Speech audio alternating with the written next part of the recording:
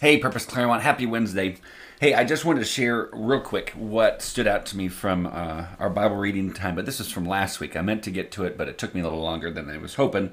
But it's out of Exodus chapter 16, verse 4, and it says this: Then the Lord said to Moses, Behold, I'm about to rain bread from heaven for you. And then he continues on and gives them instructions about what they're going to do. But the part that stood out to me out of that small little part of a verse is this: Behold, I'm about to. And then he's about to feed a couple million people by raining down bread. I mean, that's pretty incredible.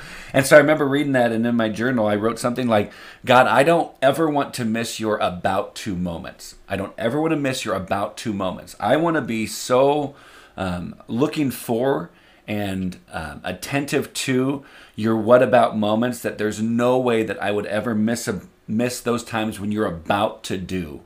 And guys, I want to challenge all of us that we would all enter into that. God, make me aware and prepare me for the what about, not the what about, but the about to moments. Behold, I'm about to.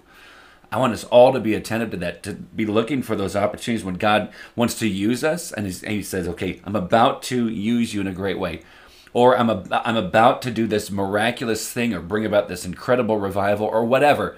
I just want us all to be ready for the I'm about to moments that God brings across our paths. So I just want to pass that on to you. I mean, it makes me excited. It makes me excited that today, okay, what are you about to do today, God? And approach each day that way, really expecting God to do great things and also getting to be part of the process.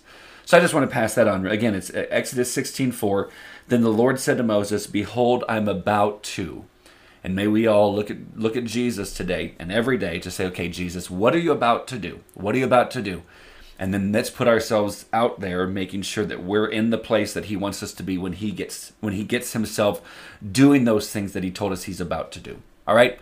Hope that's encouraging. Hope it's exciting for you. Love you guys more than you know, and we'll see you later.